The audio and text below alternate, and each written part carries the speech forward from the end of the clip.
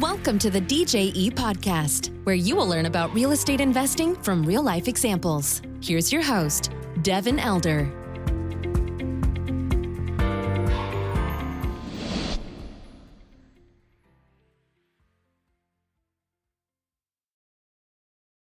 Hello, and welcome to the DJE podcast. I've got a great guest for you today. Young guy named Jonathan Tonks. He's an engineer and an entrepreneur, and just a really sharp guy. I thoroughly enjoyed our conversation. Really smart. He's done his homework, in the real estate space, started out small with a duplex, and then read a couple of books that inspired him to go into multifamily investing. And so he's done that in really just kind of a remarkable journey of, I would say wanting something and figuring out a way to go out and make it happen and use the resources around you. So I get super fired up when I talk to young guys or gals that are entrepreneurial and going out and making that happen. And Jonathan's definitely one of those guys. So we had a good conversation, talked about his systems, processes, his initial kind of education, getting in a mentoring group, getting around like-minded people, leveraging his time through a virtual assistant, how he found his virtual assistant, some of the books he's read that have been instrumental for him, some of his systems, managing, which some may be relevant to some of you, managing his job as an engineer and wanting to be committed and do a good job there while also building a business that he'll eventually do full time. And I think managing both of those is something I did for 2.5 years. It was extremely challenging to do that and juggle that, but he's kind of in the middle of that. So he's very candid about how he's managing that process. And lots of other good stuff, talking shop about real estate stuff, about business stuff, about life and goals. And that's why I do the podcast, to talk to like-minded folks. And Jonathan's definitely one of them. So we'll jump into that episode. A note from the podcast sponsor, DJE Texas Management Group, is a San Antonio, Texas-based firm that I founded in 2012. We've done a lot of real estate deals since then. I've been a general partner in over 5,000 units of multifamily. We've done hundreds of millions of dollars of transactions at this point. And we've got a growing investor base that comes into these projects along with us and partners with us. If you want to learn more about that, you can go to djetexas.com, also linked below in the show notes, and get on our monthly newsletter, probably the easiest thing to do. And you'll see kind of monthly updates from us on our projects and things like that. And then if you want to explore the possibility of partnering on one of our projects, you can see case studies and kind of explore that path. But we're big on education. We've got a ton of podcasts out here and a lot of other educational events and things like that we do. So that's at djetexas.com. Let's jump into this episode with Jonathan Tonks. I think you're going to enjoy it. So here we go. Hey, Jonathan, welcome to the show. It's good to see you. How are you? Thanks so much, Devin. Happy to be here. I'm doing great.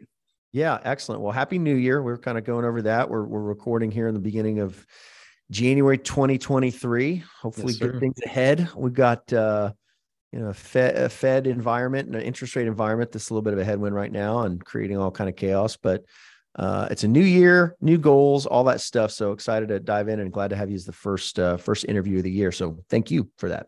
Absolutely, pleasure. Yeah, let's dive in, man. How did you get into real estate? What's your background for those folks that are listening? Who are you? Where are you from? How'd you get into this game? Yeah, happy to. My background is actually in engineering. My family, both my parents are electrical engineers, and my vision as a child, I was big on goal setting. You mentioned goal setting at the start of the year, right? My goals as a young child was just to follow my dad's footsteps. I wanted to work up the corporate ladder, grow into an engineering role, program manager role, maybe an executive role. Leadership was always something that was exciting to me and a challenge just to learn and grow in. So that was my vision as a young child, was to grow up, be an engineer, work like my dad. And I started off on that path, went to college for mechanical engineering, also did some business on the side, just learning nuances, macro level scale of what is business and how does it function.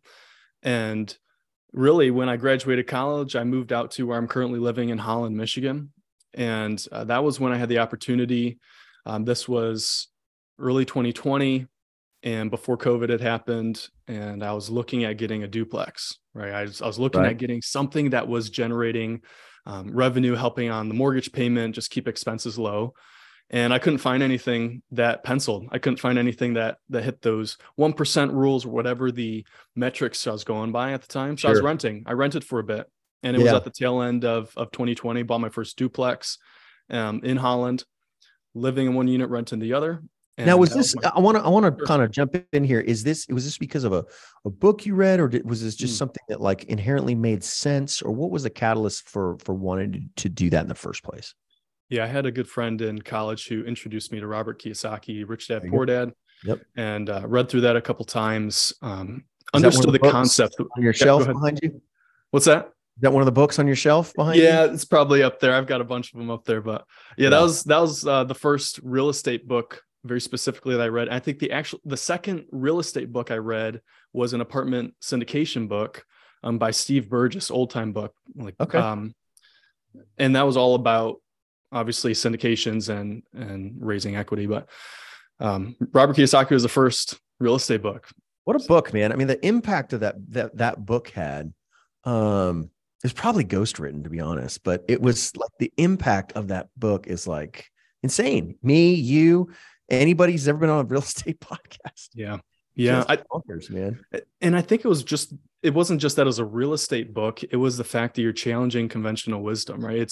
It's, hey, let's look at this from the lens of, okay, there's a way to do it and it might work. The poor dad mentality, like it might work if that's your vision, but there's another way to do it. Right. Right. Exciting. Yeah, that's right. Real estate's almost an afterthought. It's really about the freedom, about building something long-term that can provide for you when you're not working, about separating your time from your income earning ability. I mean, all those concepts are incredibly exciting, even though that book is like incredibly light on tactics or practical stuff. It sure did create launch a lot of dreams, right? For sure. For sure. Yeah. Cool. So you decided to do that. You know, that first duplex, you're a young guy. How did the financing work out for that? Yes, I was going at the conventional route. I was trying to find something that was either seller financed or some more creative financing. But what ended up working out was conventional loan. And then I actually changed it into an FHA. So I lived in it, or I've been living in it for a couple of years, but I have the flexibility to do what I need to do. But yeah, FHA, did a little bit of renovations to it, but it was positioned at a place where it was at the top of the market rent wise. Yeah. Yeah. And FHA is what, 3% down? 3.5. Yep. Yeah. That's pretty sweet. What is the market like in Holland, Michigan? What's the, I've never looked at that market. I don't know if I've talked to anybody in that market. What's the story there? Well, I actually didn't know anything about it till I moved out here, which is a whole nother story. But all right, nice. What's interesting is Holland, at a macro level, Holland is a vacation town. We get a lot of traffic from Chicago people during the summer. They vacation out here, or even people from Grand Rapids, which is a larger metropolitan area, about half an hour east of Holland. They'll come out here, and there's a lot of vacation homes, and there's a lot of very luxurious homes on the big lake. We call it Lake Michigan. So there's a bunch of different traffic. There's short-term rentals, although there's a lot of push against that in this area. But in terms of the rental market where I'm at in the city of Holland, we also have a large Christian college, Hope College. So there's a lot of young influences in here.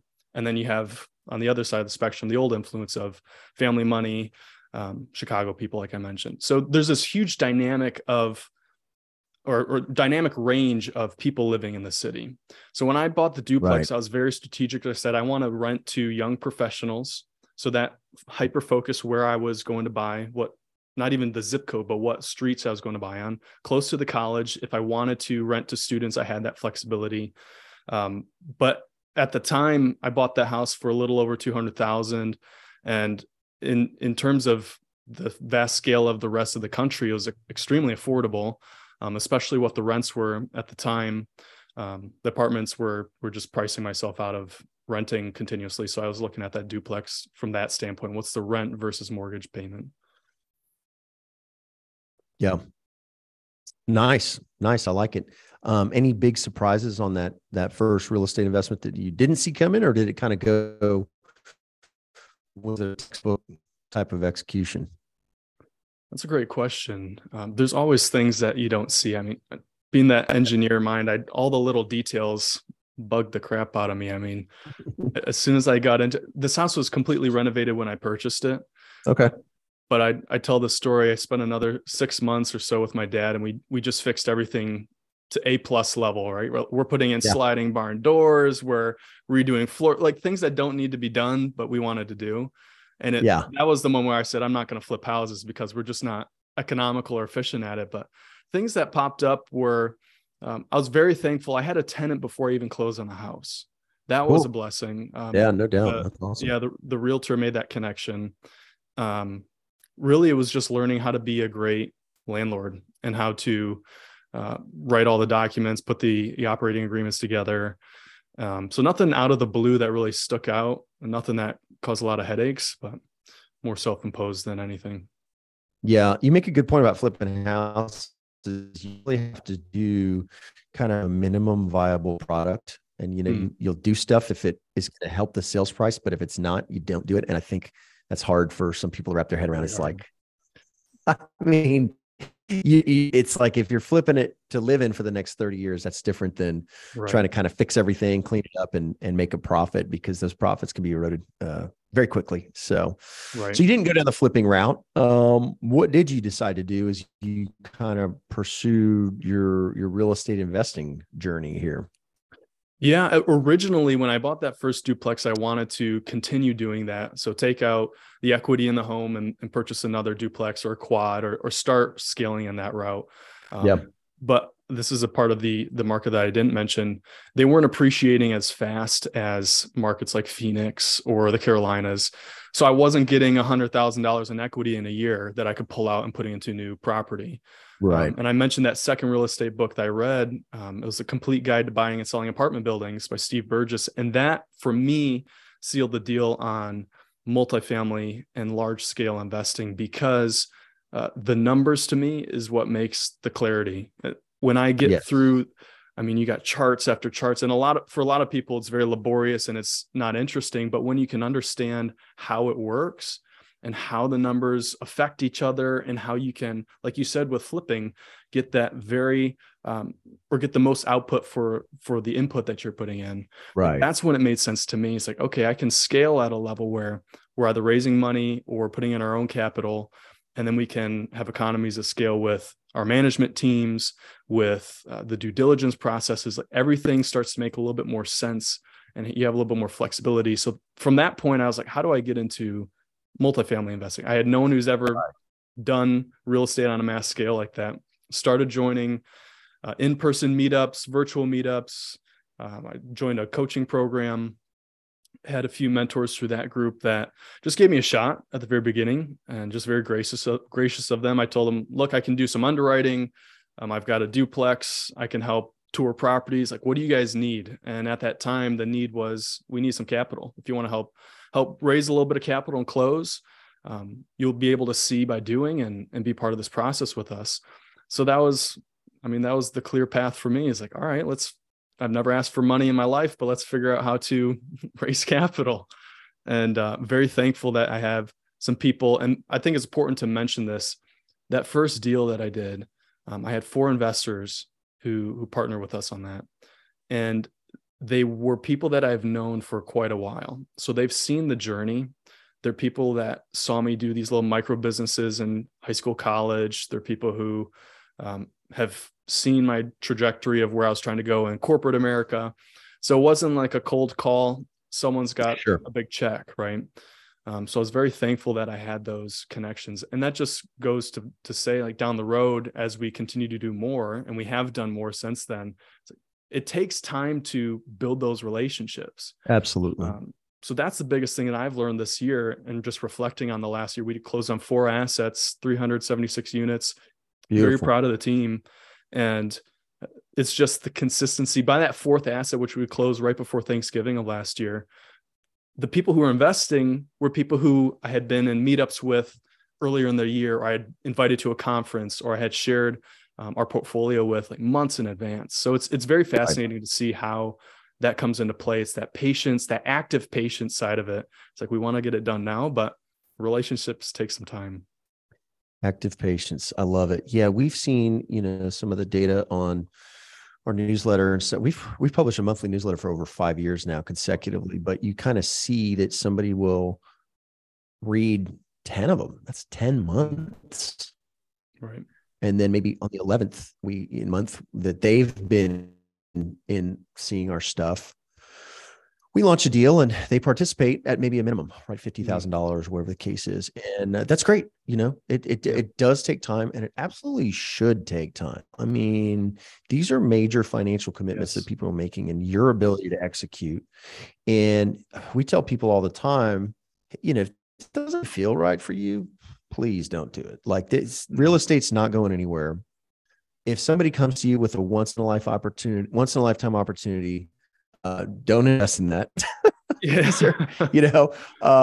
There was a guy that just got indicted for real estate deals he was doing. And, he just got indicted for fraud on a whole bunch of stuff I won't get into, but, the article said that he's pitching this deal to a doctor as a once in a lifetime opportunity. And I'm like, those words have never left my mouth ever in a decade of talking to investors. Once in a life. So if you're an investor and you hear that, run away. You're building relationships, and it takes time, and it should take time. Right. And you're a young guy, but you're leveraging your other successes, your success in school, your success in the corporate world, your success on smaller projects. People that get into this business in their 40s or 50s and have established relationships, man, they can go out and raise capital pretty quick because they've got the latest decades track record in other things. But you're right. But it is this snowball exponential effect that happens because now you're doing multiple deals. You started with 4 investors, but what's a kind of a project that you might launch in 2023? Like, give me an example of maybe the size, units, amount of equity, that kind of thing. Yeah. So just as an example, we're probably looking at 100 plus units, $20 million property, raising 8 to 10 million. And scaling larger from that, even a couple hundred units at a time, for sure. Yeah. Yeah. I mean, that's just tremendous. And if you were to tell yourself that when you're first reading that Kiyosaki book, you probably wouldn't have believed it, right? It never connected. Yeah.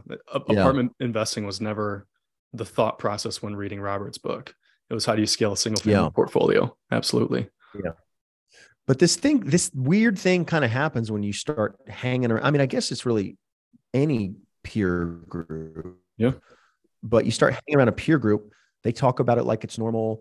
I mean, that's kind of what this podcast is we're kind of normalizing this alternative investment for people that have never heard of it. And they listen to a couple of regular guys talking about raising $8 million for a deal that didn't come from $1 billion family or whatever the case is. And it kind of normalizes and go, you know what? Okay, there's a lot of people out there doing this, and this can work, and we can be better together by putting a team together. And so hats off to you, man, in such a short time and doing those types of deals. That's really exciting. Thanks, what have you found? How has your process evolved on the capital raising side as you've gone through it? Now you've got a portfolio to point to. You've got, these deals that are out there that you own. You're an owner in these things. How has your kind of equity raising process evolved over time? Yeah, it's a great question. I've spent a lot of time in these last few months refining and building on top of them, because I'd say the biggest change is the systems. At first, that first deal, I got the opportunity. I had a pitch deck in front of me, and I just started calling everyone on my phone, texting them, emailing. Like that was the process. Like, I'm just going to get as many numbers and many calls out there as I can, whether it's cold call or warm call, and make this happen. It was just willing it to happen. Now it's that nurturing. Like, I do a monthly newsletter as well. I send it out to everyone in our database. And I'd say the biggest thing I've noticed just from speaking with people every day is I can really quickly assess where someone is in their investing journey. Yes. I can see, have you ever invested in anything outside the stock market, your 401k? Have you done projects on the side? Are you looking to do things more actively or passively? Or are you at the stage of life where it's like, hey, I got a $50,000 tax bill this year, and I need to figure out how to fix that? And what are your solutions for this? So very quickly I can pick that out. But I've just been developing systems at this time to the point where I hope that by the time someone schedules a call with me, all their big level questions are answered. And by the time we're on a call, the discussions we're having is, what is the specific opportunity you have? Or how can I specifically tailor a unique opportunity to my situation? And in that case, we can be very hyper-focused on that conversation and that relationship. So the idea is everyone going through our system and our website and all the opportunities and free resources we give out, I want to answer every question possible before they even get on a call. I love it. Yeah, that way that precious time on that call is the maximum value for that party. Getting questions answered that they can't get answered. I had a very similar experience and early on developed a bunch of FAQ videos and stuff like that. 'Cause it's kind of the same 10 questions on every call. And you kind of realize, okay, I think I could address these maybe in an FAQ video series or other content. How have you done that from a content perspective to kind of catch somebody up that is, a capable, smart professional, but they just don't know much about, let's say, multifamily syndications? There is kind of that base layer, those 10, 12 questions that everybody has. How did you address that in a way that was, scalable and can kind of get all that out of the way up front? Yeah, I have a virtual assistant who helps me out with a lot of this and a lot of the automation piece, but we just refer back to all of those newsletters and all that content that we've produced in the past. So, hey, this is going to answer exactly. And a lot of our newsletters, I don't know how you guys plan them out. I imagine you have a team that does that, but a lot of the newsletters that we've produced have directly come from questions that our investors have. Cool. So it was the second or third asset we invested in. I kept having people asking, like, I don't really understand the difference between IRR, AAR, and cash on cash. Like, can you help explain, like, what should I know and how do I differentiate? Like, what do these percentages mean? So we did a whole newsletter. Like, these are terminologies that you're going to see on every pitch deck that we send to you. Like, here's what they mean. So a lot of those questions I don't get anymore because we address those. So a lot of what we produce comes from the questions and concerns that come from our investors. But yeah, the main thing is we just keep this database of resources that we can provide, like the podcasts, all posts on the website so people can listen to them again and whatever they need, as easily accessible as they can be. Yeah, I love it. And you're building this content library over time that you can reference forever. It's very, very efficient and helpful for your prospective investors too. They want to kind of consume that on their own time and in their own way. And you provide an avenue to do that. You mentioned the VA. Let's talk about that. I think a lot of virtual assistants, there's a lot of business owners that don't use them at all. I'm in some peer groups with some big companies and they don't use a single one. It seems to be more the thing for kind of the scrappy entrepreneur because it's an effective way to get some stuff off your plate and it's low cost. Yeah. How'd you get into hiring a VA? What's that process been like? Where'd you find them? All that good stuff. Yeah. Great questions. And I would recommend, before I even answer that, to read the book Who Not How by Dan Sullivan. Love it. Dan Sullivan. I read that book, and that was when I sent out an application for a VA. I had known some guys, and again, this goes back to the network, a few guys who either had VA businesses, like they're helping people find VAs, or they've used them in the past and I posted about it. So I reached out to those guys and said, hey, I'd like to learn a little bit more. Like, how did your contract, what was it structured like? Where'd you find them? And ultimately, I went through some of these sites that try to hand pick them for you, but I like creating my own assignments for them. So I went on onlinejobs.ph. It's a Filipino-based Indeed is what I call it. It's an Indeed for the Philippines. And I knew exactly so I did a lot of research on this, research on what personality types fit best in certain roles that you're looking for. Like a marketing director is going to have a different personality type than someone who's doing outbound calls. And very, very different, right? So I first had to identify, what am I looking for? I was looking for a marketing director, someone who could do a lot of the content, the behind the scenes automation, someone who's got a creative mind, someone who can do all of that. And I created a job posting. I had quite a few people reach out, a few hundred actually. Wow. But I had to use this checklist of, I'm looking for this exact person, filter through. And we did it down to maybe 4 or 5 young ladies in the Philippines. And basically gave them an assignment. I said, teach me what a real estate syndication is in your method of choice. Show me what that looks like. Yeah. And they all did something different, which was fascinating. Some people did a one-page blog. Some people did like a reels or a short, like a few snippets of photos. And I ultimately went with the one that it was better than what I had expected, but I went with the ones that I knew was going to relate best to what we're trying to pursue. So that's how I found my virtual assistant. She's been great. She's just rock solid, doing anything and everything. And she handles all the automation piece. So I frankly couldn't tell you, Devin, if you asked me, how do we create another landing page and send out a new newsletter and automate it? It's like, I could tell you how, but I probably couldn't do it in an efficient amount of time. So that's the biggest thing, whether it's big business, small business, is like, what's your time worth? Because I know we could figure it out, and give us enough time and resources, we will figure it out. But is it worth me spending an entire Saturday learning how to create an automated piece of content? Or someone who's good at it and whose mind thinks like that, she can do it immediately overnight while I'm sleeping. And I wake up in the morning and it's ready to go. Like, what's your time worth? Yeah. Dan Sullivan should hear this, right? As a testimonial for his book, Who Not How, which, and Ben Hardy too, I think, who actually, yes. Ben Hardy was his who, right? When Ben wrote the book. You write the book. But yeah, that's a beautiful thing. And thanks for walking us through very specifically how to do the VA thing. That can be, overwhelming for some people, but that's awesome. How long has she been with you? It'll be a year at the end of February. Cool. So Cool. Almost a year. Yeah. I love it. That's great, man. And those are awesome jobs for people in the Philippines.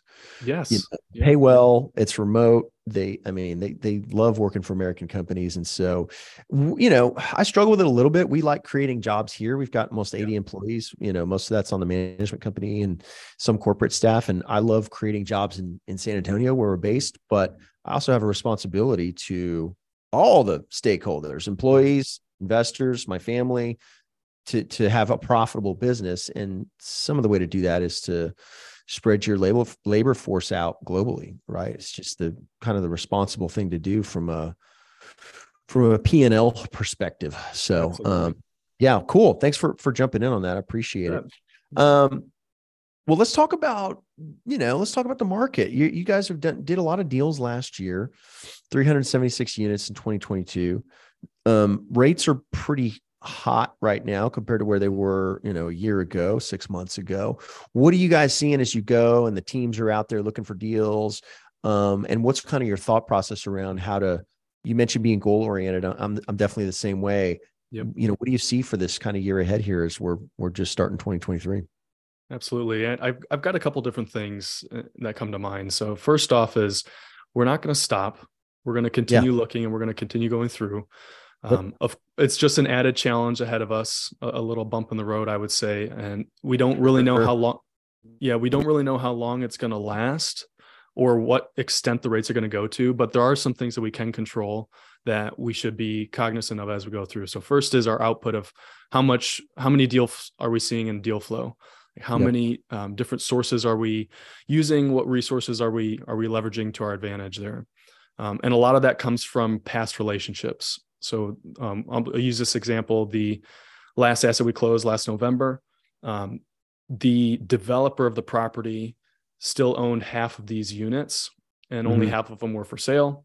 So the idea was, I think he wanted to see what are these going to sell at and what's the price point, and then he wanted to exit the other half. So keeping that relationship, maintaining that over these next few months is going to be critical. When he wants to sell, we want to be the ones who are going to buy that up. So that's just one example, right? Of course, as best of rates as you can get without doing things that are disadvantaged or not advantageous to our shareholders or our investors. So we're not doing anything that's variable rates, all fixed rates. Sure. I think that's the wise thing to do at this time. And then I think another creative solution that we can look at is what are other ways other than forced appreciation that we can add value to these assets? And maybe it means digging in a little bit more on the expenses and saying, how can we, I'll just side note really quick. We first and foremost look at how do we increase the value of the assets to increase rent premiums. Right. So that's a primary source of income for us. A lot of the larger groups I know that are doing more Class B, Class A properties, they'll have covered parking. They'll have a lot of different revenue streams that come in through the business. But other ways that we can look at that I don't think we're digging into as much is, how do we reduce our expenses?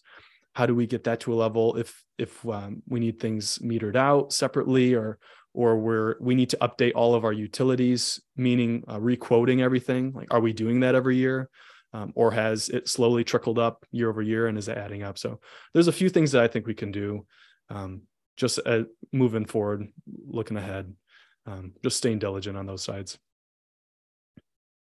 Yeah, I love it. We just sent out our newsletter and for January, and I usually write a little note at the top there. And it's you said it's about controlling the things in your sphere of influence, right? Obviously, there's always going to be all these things outside of our sphere of influence that we can't control, but controlling things and controlling your KPIs, controlling your daily kind of activity and inputs consistently, or growing that. It's really all you can do. I mean, there's all these externalities that are going to change, but you don't just sit on the sidelines for 2 years. I mean, we're professional investors, right? We go to work and we figure out how to add value and how to bring along people for the ride with us. So appreciate your feedback on that.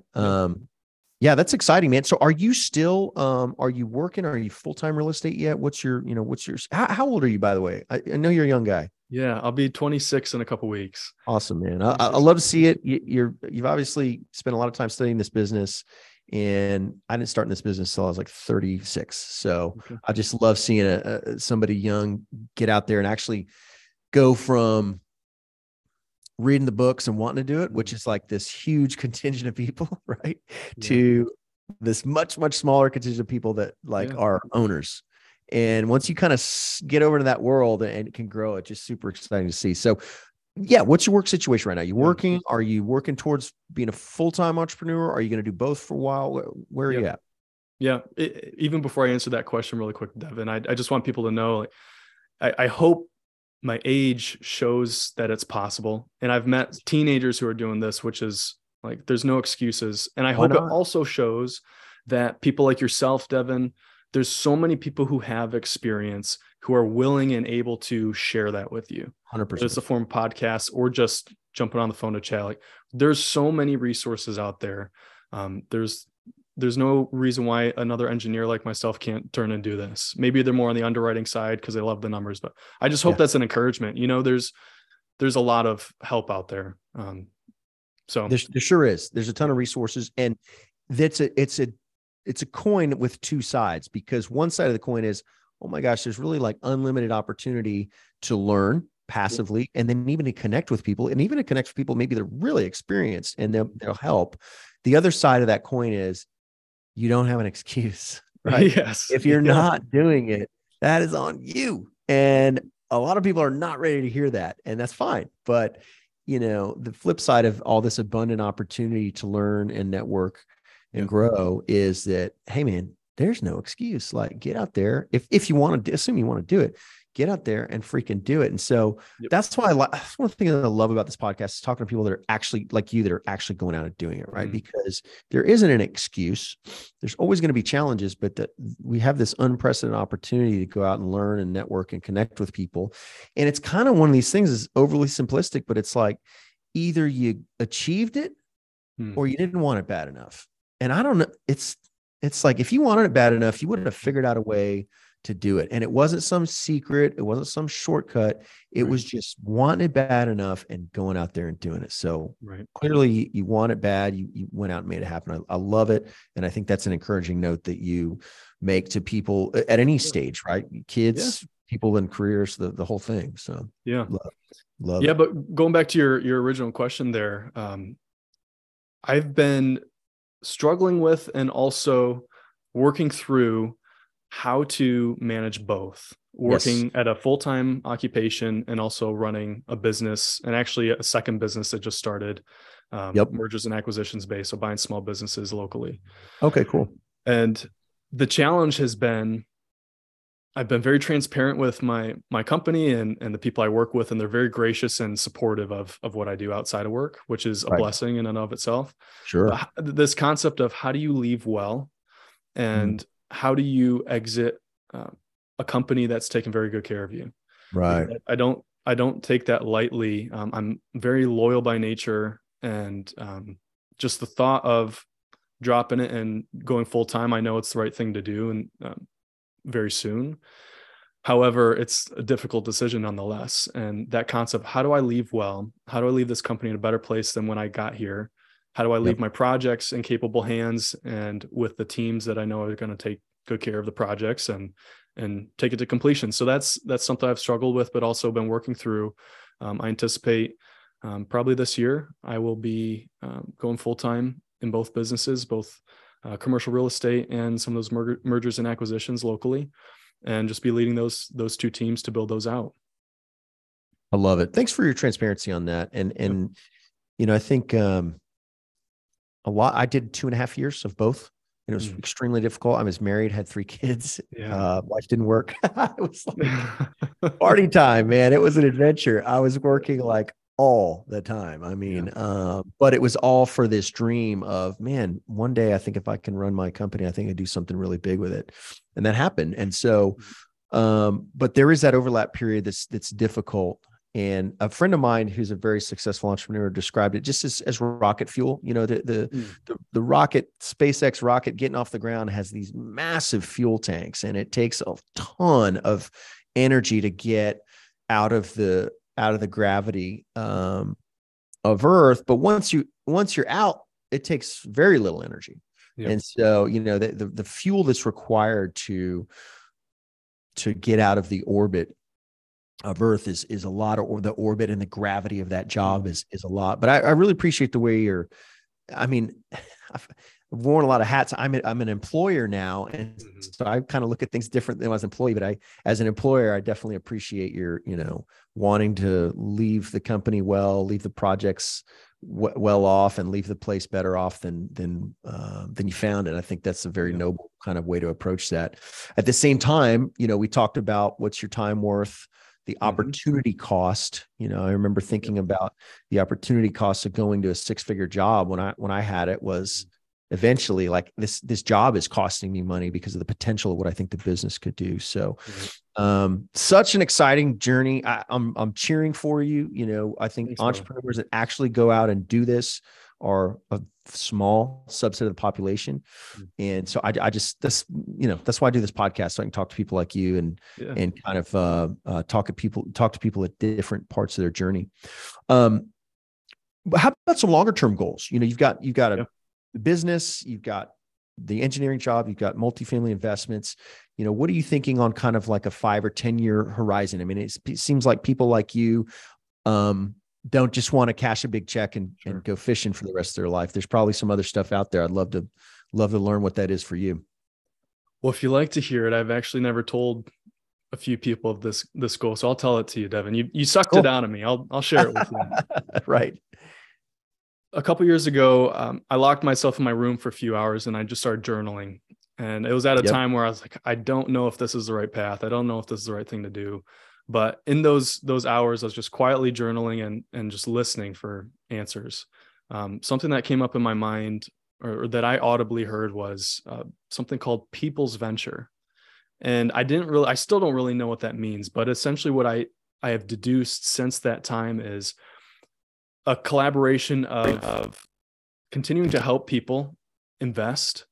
But I love the venture capitalist private equity space. I love to build out firms that can serve causes and serve people in a way that is going to be contributing to the society and contributing to life and in the long term. Like, I'd love to see generations after generations continue to thrive. And I hate the statistic that 90% of family wealth is gone by the 3rd generation.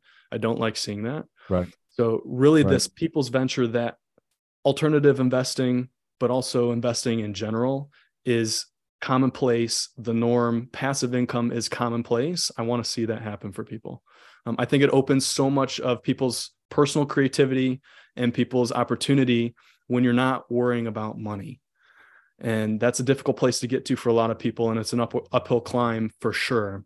But 5-10 years down the road, if I don't have a firm that's enabling people, empower people, that whether it's still in multifamily, commercial, whether we're doing private equity and small businesses, a way to get more people to invest as a commonplace strategy.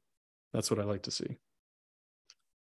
I love it. I love it. Thank you for sharing that. And I absolutely agree. And, we've got Maslow's hierarchy, and if you're stuck in the bottom kind of survival portion of that, you're not going to be contributing or doing the things maybe that you're fully capable of in our short time here. So I love that enablement, and that definitely resonates with me. So thanks for sharing that.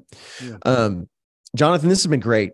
It's great to get to know you and catch up with you. I'm super excited about what's ahead for you and companies that you're a part of.